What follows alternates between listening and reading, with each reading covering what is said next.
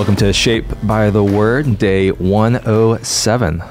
David Keefe here with Matt and Katie. And today we're going to conclude our time in the book of 1 Thessalonians. This has been a short book, but a really rich book. We've gotten to see just the pastoral heart of Paul as he met these Christians. They came to faith as he was preaching the gospel in their city in a pretty tough situation, and it didn't seem to get any easier after they came to faith. That's something we don't really talk much about Christianity. You know, we kind of try to sell it as best as we can over here in the West, but often most of Christians before us have lived their Christian life out in the midst of severe persecution and difficulty. Mm-hmm. And so we see that coming through the pages here. And so we've talked about kind of Paul recounts his time with them, his journey to kind of get back to them, his report of how they're thriving, all to God's glory and their joy. He's kind of clearing up some theological confusion they're having about the resurrection, and just reminding them that the resurrection and the coming of the Lord is meant to be a hope for us today, not something that causes frustration or anger or confusion, but actually gives us an anchor of hope as we live out our days. And so now we'll kind of conclude again, kind of picking up again about the resurrection as we jump into chapter 5 and kind of just the closing remarks of Paul to the church. And so as we dive in, before we dive into the word, let's go to God in prayer. Katie, you mind opening us? Yeah. Father, thank you for this time together as your church, as your people, and as we open up your word and engage with it, and would your Holy Spirit just continue to reveal more and more of your heart to us and shape us as we read it. And Lord, would you help us to just depend on you more and more, and to find that hope that we were just talking about in you. It's in Christ's name we pray. Amen. Amen. 1 Thessalonians chapter 5. Now, brothers and sisters, about times and dates we need not to write to you, for you know very well that the day of the Lord will come like a thief in the night. While people are saying peace and safety, destruction will come on them suddenly as labor pains on a pregnant woman, and they will not escape. But you, brothers and sisters, are not in darkness, so that this day should surprise you like a thief. You are all children of the light and children of the day. We do not belong to the night or the darkness. So then, let us not be like others who are asleep, but let us be awake and sober. For those who sleep, sleep at night, and those who get drunk at night. But since we belong to the day, let us be sober, putting on faith and love as a breastplate, and the hope of salvation as a helmet. For God did not appoint us to suffer wrath, but to receive salvation through our Lord Jesus Christ. He died for us so that whether we are awake or asleep, we may live together with him. Therefore, encourage one another and build each other up, just as in fact you are doing. Now we ask you, brothers and sisters, to acknowledge those who work hard among you, who care for you in the Lord, and who admonish you. Hold them in the highest regard in love because of their work. Live in peace with each other, and we urge you, brothers and sisters, warn those who are idle and disruptive. Encourage the disheartened, help the weak, be patient with everyone. Make sure that nobody pays back wrong for wrong, but always strive to do what is good for each other and for everyone else. Rejoice always, pray continually, give thanks in all circumstances, for this is God's will for you in Christ Jesus. Do not quench the Spirit, do not treat prophecies with contempt, but test them all. Hold on to what is good, reject every kind of evil. May God himself, the God of peace, sanctify you through and through. May your whole spirit, soul, and body be kept blameless at the coming of our Lord Jesus Christ. The one who calls you is faithful. He will do it. Brothers and sisters, pray for us. Greet all God's people with a holy kiss. I charge you before the Lord to have this letter read to all the brothers and sisters. The grace of our Lord Jesus Christ be with you. Well, it's always a little sad when we come to the end of the book, right? Yeah. Especially a book this good. I know. Such a good book. And again, he touches on so many things here at the end. But again, kind of goes back to let us know that we are a people who don't live in darkness, but we live in the light. So there's that kind of distinction of that holiness he was talking about there in chapter 4. And then he just kind of begins giving them instruction. He begins kind of instructing the idle and the disruptive, and calls us to be patient with everyone. We could spend some time discussing that. And then kind of just gives his closing remarks. And so as you guys are looking at 1 Thessalonians 5, what stands out to you? Go ahead, Matt. I know you have a thought. No, I love how He's speechless. We closed yesterday with just kind of talking about, this future when Jesus comes back, what's going to happen. And you can just imagine, I mean, much like us, as we read this, we want to know, okay, how's this going to unfold? When is it going to come? And I mean, Paul sounds a lot like Jesus here. The times and dates we do not need to write to you. No one knows the day or the hour. And if there's a teacher out there telling you if they've calculated the certain time and day, like, just flee from that, run from that teacher. Like, we don't know. And so Paul writes to them and says, hey, we know the hope that we have in Christ, and when he comes back, we're all guaranteed to get it.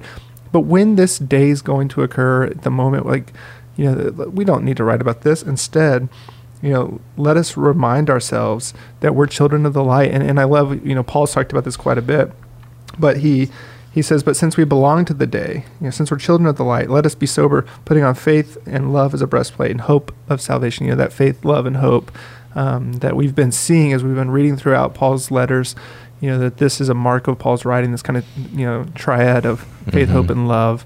This should mark us, not just, we should look kind of expectantly to the day when Jesus returns, but we should be marked by faith, hope, and love as we do so, not by our ability to be able to guess when he will return. No, I always, anytime I read a passage like this, I'm always reminded of, I used to drive to go visit my wife, and I would always pass this billboard, and it was really popular at the time to do like these end times calculations. And this guy had this billboard put up, and it had his website, and it's going to happen on this day, this year. And I remember like it was coming up, and then nothing happened. It didn't happen. And then I drove by the billboard again, and it was gone. And so I don't know what happened to that guy, but like, we're not supposed to be known as the people who are trying to calculate these things, right? We're supposed to be known as what Matt was saying, people of faith, hope, and love. So that's what we're pursuing. That's what we're looking forward to. And I love, even still, he says in chapter, or in verse 3, while people are saying peace and safety, destruction will come on them suddenly as labor pains on a pregnant woman. They will not escape. And some commentary saying these phrasings, peace and safety, are something that was often said by Caesar and the Roman government at the time. Like, with us, you have peace. With us, you have safety. But Paul's saying, no. He's actually taking their words and turning them in on themselves and saying, no, it's not just this peace and safety that the government's saying you have, but there's a better peace, there's a better safety, because one day, just like a pregnant woman going into labor, the end of all things is going to happen. And so obviously he wants us to be with Jesus in that moment. That's what he's even encouraging these believers with, is so many of them are thinking of kind of leaving and walking away. This is too hard. Maybe I can find more peace and more safety just devoting myself to Caesar, and saying, no. Keep devoted to Christ. There's a better peace. There's a better safety, because one day everything's going to change, and you want to be found with Christ. How good is that, though, for us right now, just to hear like peace and safety? We don't find the kind of peace and safety we need in our government, in our idols, whatever that may be. We can only find the kind we need in him, and we're not gonna know exactly when he's gonna come back. But we can trust and find security in him and him alone. That is so good. And I love that we don't have to know when. Like, just like a woman who's about to go into labor, like, we try to make things. I mean, that's happened to me both times that I've gone into labor with my children. You can't speak to this. I cannot. But both times I tried to make it, like, at the very end, you want it to happen. You're so ready for it to happen, and you try to make it happen as much as you possibly can, by going on walks, by eating spicy food, but you can't. I mean, you're not in control of that. And that's just such a great illustration that Paul uses. I love his use of that picture, and that you don't need to know, but you can trust in the fact that he's going to come in perfect timing and in the most perfect way, and we're secure in him. I love how he kind of concludes this section too. Before he moves on to his final instructions in verse 11, he says, "Therefore, encourage one another and build each other up, just as in fact you are doing." Mm-hmm. We never stop discipling one another. We never stop building each other up. I think we go through seasons where we think, man, I want to be more encouraging, or I want to be more affirming, and I want to I want to give more attention to trying to disciple others. And Paul says you never stop that. We've seen this letter. I mean, he's been very complimentary of them so far, but he says, therefore, encourage one another and build each other up, just as in fact you are doing. The call or the command to continue to disciple each other doesn't end once you've done it once or twice or done it for a season. It's a call to continually do it. Mm-hmm.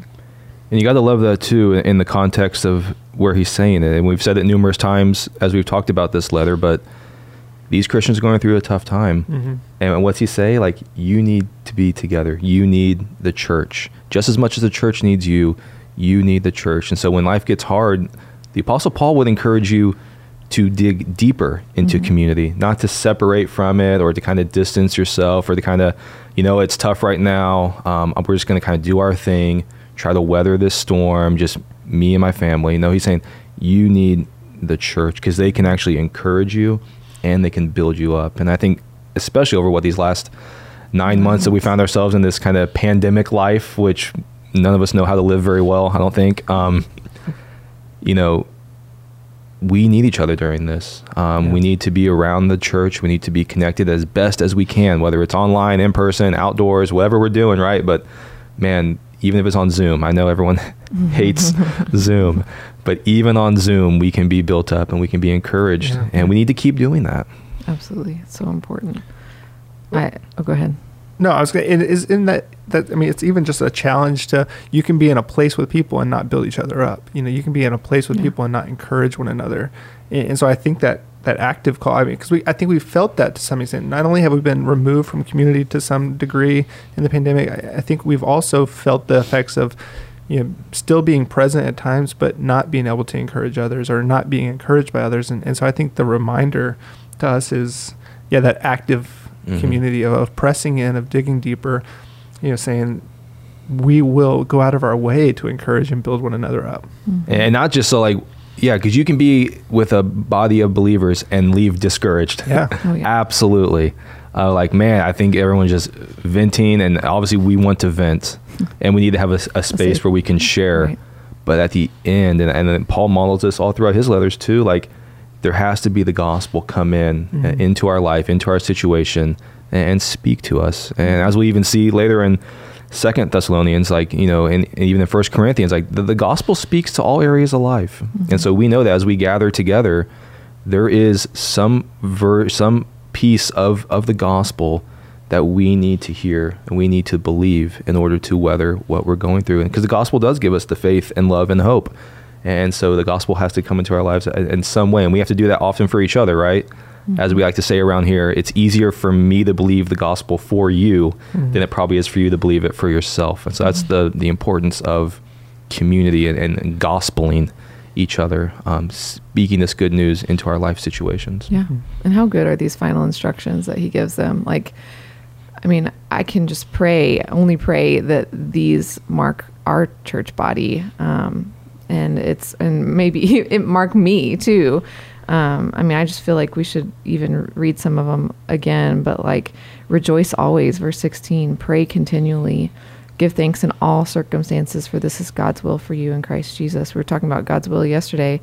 This is another mention of it. And to think that they were reading this under persecution. I complain just with a hard day with my kids. I'm not facing any sort of persecution that they're facing. And so rejoicing even in the life of a stay-at-home mom, that's challenging. Yeah. And giving thanks for it. Yeah. And of course I thank God for my kids, but there are moments when I I just want to get away. But like, man, just so many of these instructions are just so rich and good for us to be reminded of constantly. Like, don't quench the spirit. It's just good. And that last, like verse 23, may God himself, the God of peace, sanctify you through and through. May your whole spirit, soul, and body be kept blameless. Be kept. So he's doing the keeping. His active work. At the coming of our Lord Jesus Christ. And he, the one who calls you, is faithful, and he will do it. He's the one doing the work, and he will keep us till the end. And we're just called to hold on to him and let him do the sanctifying work in us. It's so good. And so as we kind of wrap up, if you're looking for something to rejoice in today, or maybe you're like, I have nothing to rejoice in today, whether you're reading this or listening to this in the morning, in the afternoon, or the evening, it's been a terrible day. He gives us what we can rejoice in verse 9 and verse 10. Here's why you can rejoice today, church. For God did not appoint us to suffer wrath, but to receive salvation through our Lord Jesus Christ. He died for us so that whether we are awake or asleep, we may live together with him. Therefore, encourage one another and build each other up. See, that's how the gospel comes into our life and encourages us and builds us up. And so if we're having a difficult time rejoicing today, let's turn to the gospel. Be reminded that we're not appointed to suffer wrath, but we've been graciously saved. And whether we're awake or asleep, we will live together with him. And so this is the hope that Paul would encourage weary Christians with, and this is the hope we want to encourage each other with as well. Matt, you mind closing us out in prayer? Yeah, let's pray. Father, we thank you that you are indeed the one who is faithful, and you will do all these things. Father, help us to rejoice, always to pray continually, to give thanks in all circumstances. Thank you for the hope we do have in the gospel. Would you turn our eyes to it, turn our hearts to it, remind us often of the grace that we have in Christ Jesus. And as we do so, God, would you help us to build one another up, to encourage one another, help us help us to receive this word, and may it take root in our hearts. It's in Christ's name we pray. Amen. Amen.